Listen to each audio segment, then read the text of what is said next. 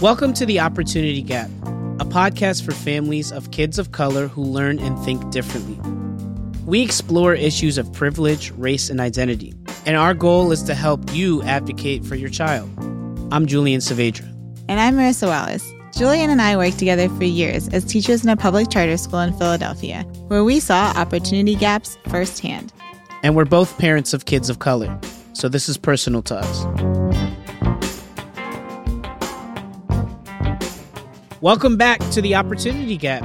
I'm here with my co-host Marissa and our producer Andrew. Marissa, how are you? I'm good, Julian, but I do have a crazy story to tell you. This is a wild story. So today, while I was working with one of my students, I overhear this conversation. Romario's on the phone. Romario is my husband. And so he is on the phone having this conversation, sounds all jazzed. He's saying, if I had a choice, I'd either choose Washington, D.C. or New York City. And I'm like, what is this? Sounded kind of job related.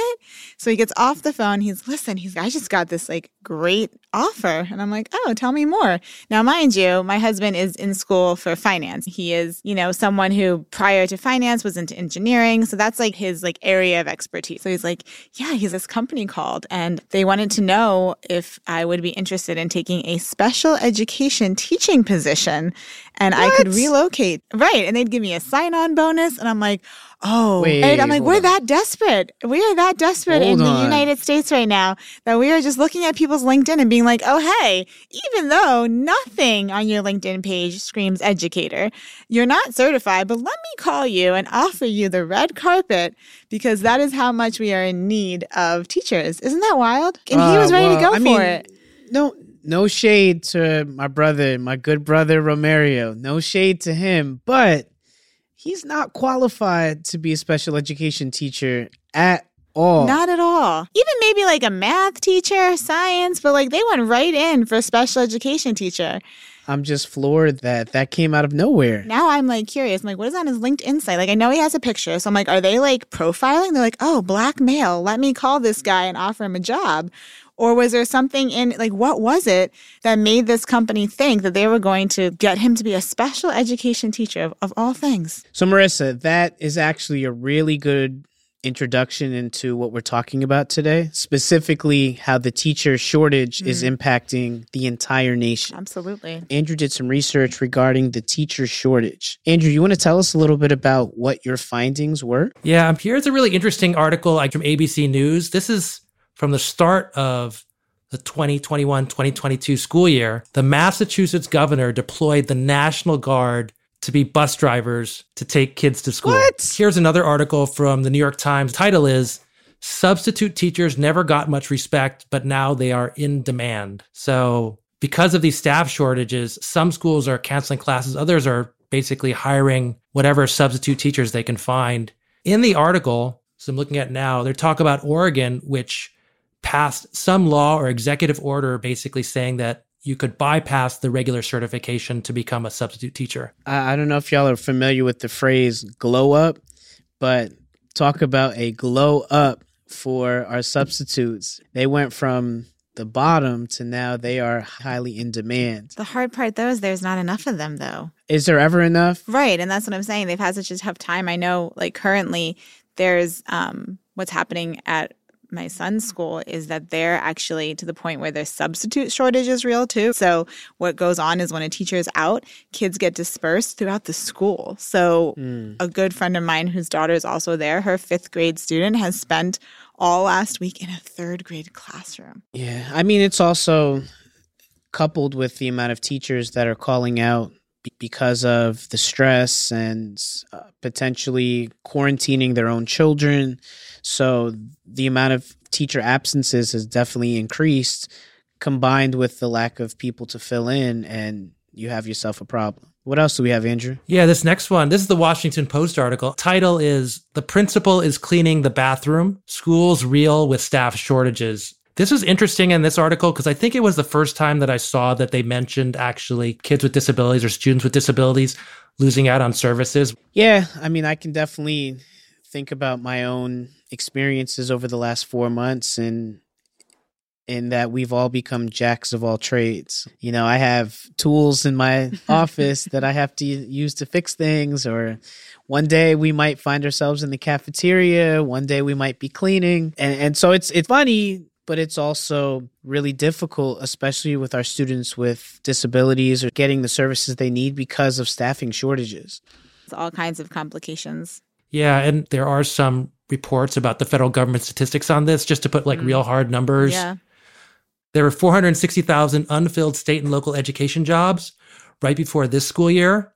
That's almost 3 times as many as the start of last school year. But just educators, just workers in general, it just tends to happen with schools. It tends to have a bigger impact because those are the ones that parents and families see. And can you repeat that number again? Like how many unfilled state and local education jobs are out there? Yeah, so I looked at the government statistics on this. They said that there were 460,000 unfilled state and local education jobs before the start of the school year. 460,000, that's 500,000. It's almost 3 times as many as the start of the last school year. So, wow. I mean, I can only speak to my own experience. In my own school, we are experiencing pretty major shortage of special education. I mean, we need to fill at least 12 positions, and that's not including the food services, the bus drivers, the climate staff, secretaries. I mean, just in general, everybody has been overworked, and we really hope that it's not going to start negatively impacting our students.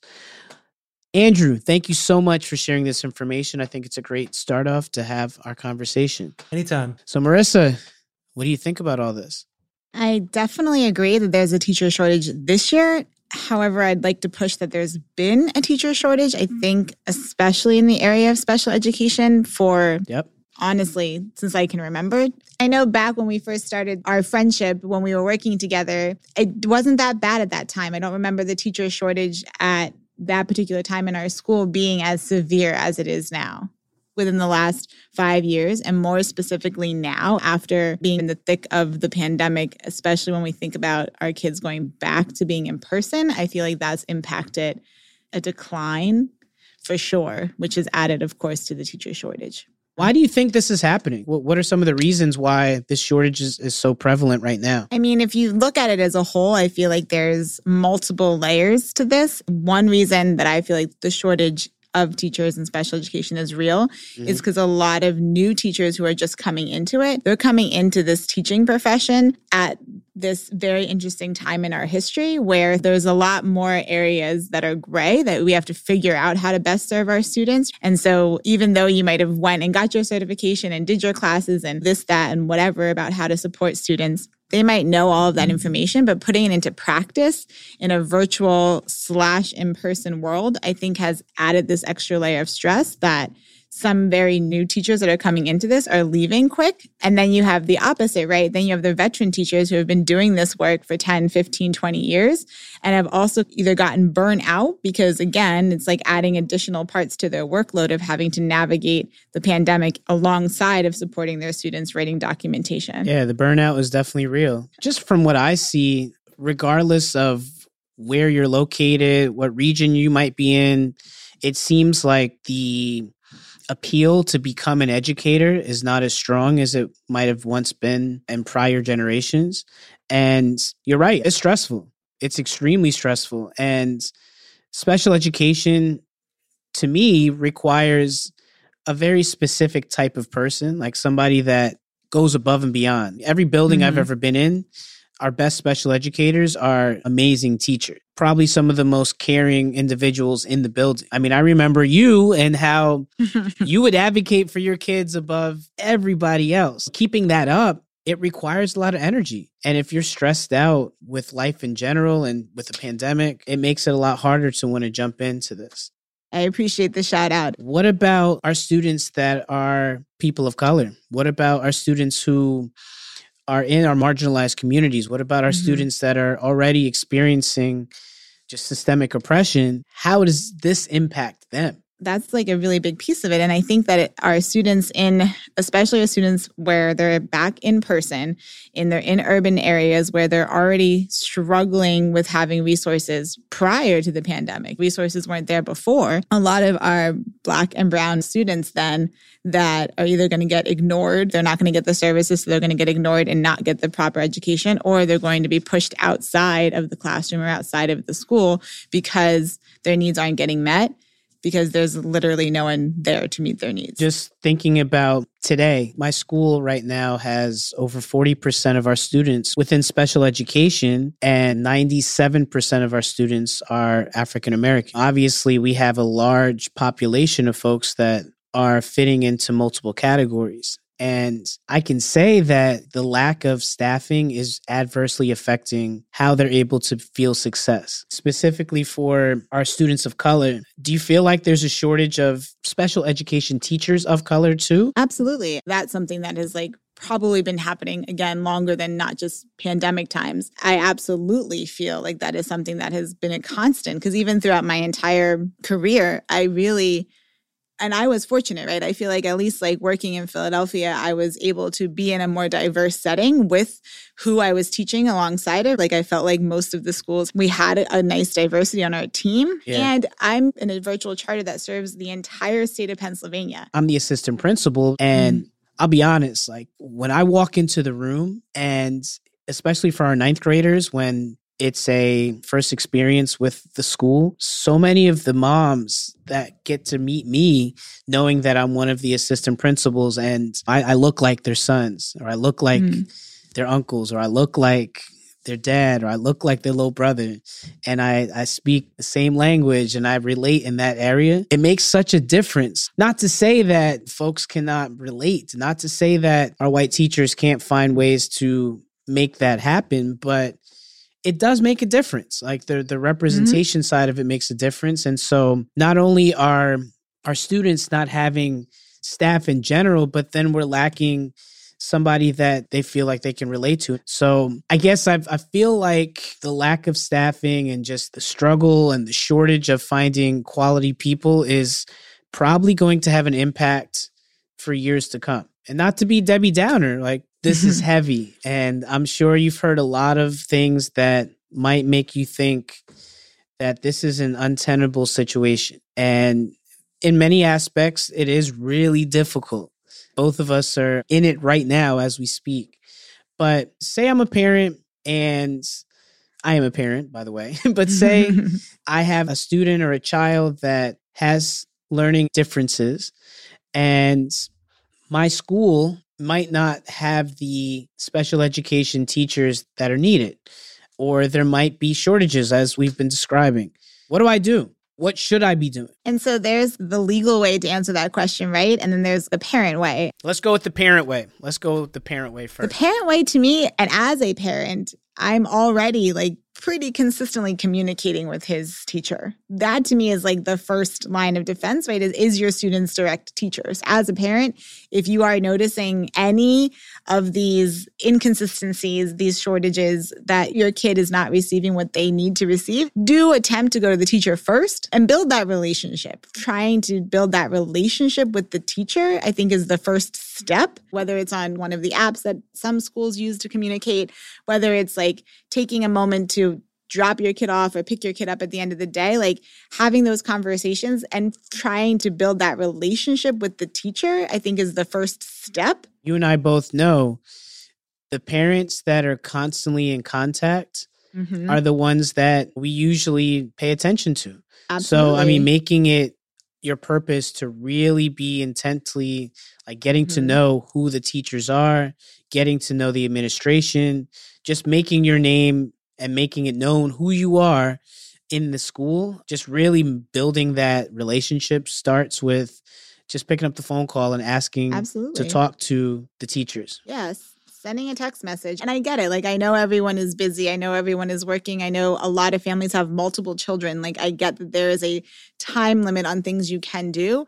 However, I feel like once you start that process, that is going to cut down then on all of those other calls that you might get, because they already have this knowledge of who you are, who your kid is. And I feel like you're right. As an educator on the other side of it, we probably did a lot more finagling for some of the students that we knew those parents. We knew what the parent was going to say or do, and we knew what they would recommend for us to do with their kid. And so that relationship would be number one. I do think, though, part of it is bigger than that, too. I do think depending upon where your student's at, and some of it is outside of the control of the teacher. I think a lot of it, too, is as the parent, getting yourself educated and getting knowledge on what it is. What does it mean for your student to have a certain disability or a learning difference? What does it mean for them to get certain supports? What should those supports look like?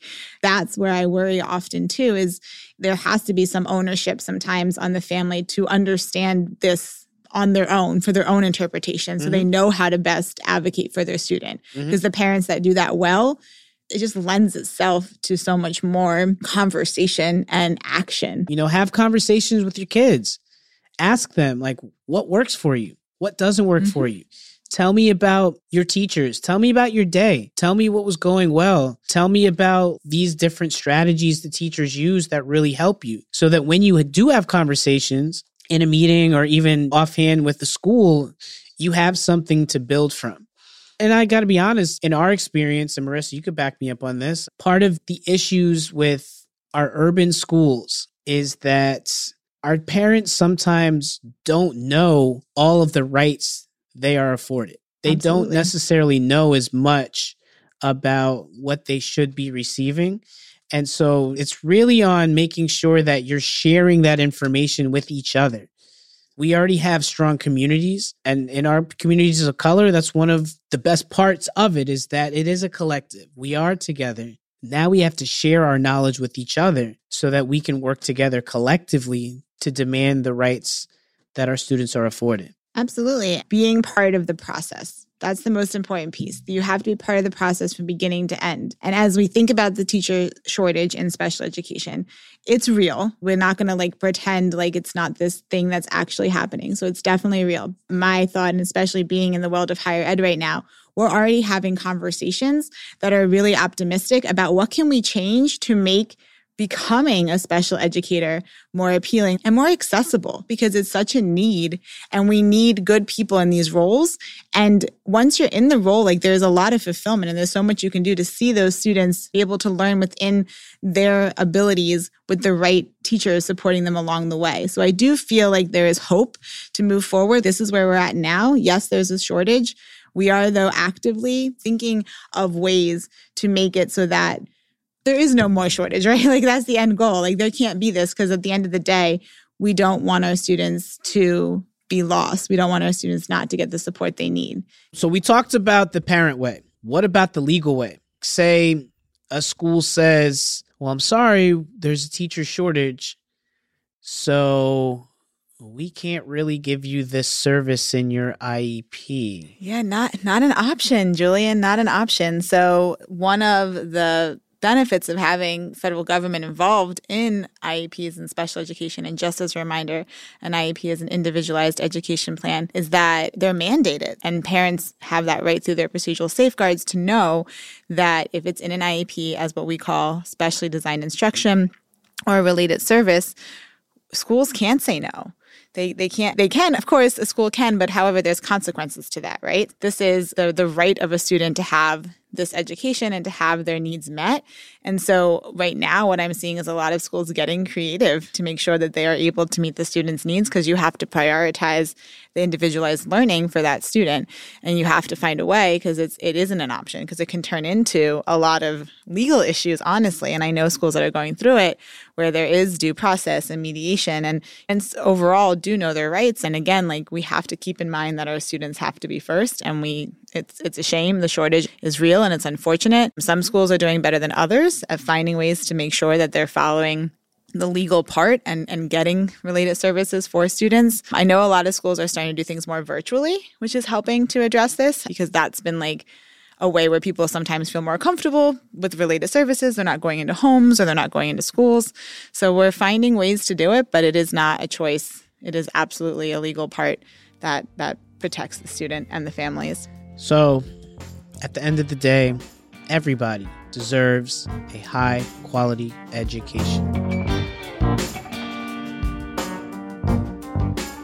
This has been The Opportunity Gap, a part of the Understood Podcast Network. You can listen and subscribe to The Opportunity Gap on Apple, Spotify, or wherever you get your podcasts.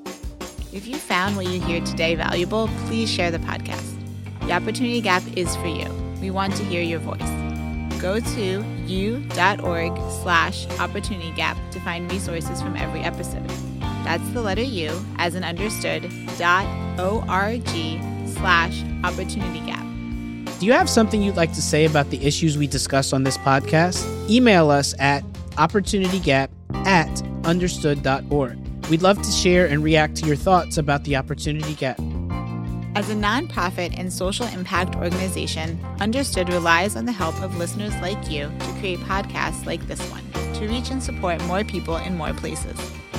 We have an ambitious mission to shape the world for difference, and we welcome you to join us in achieving our goals.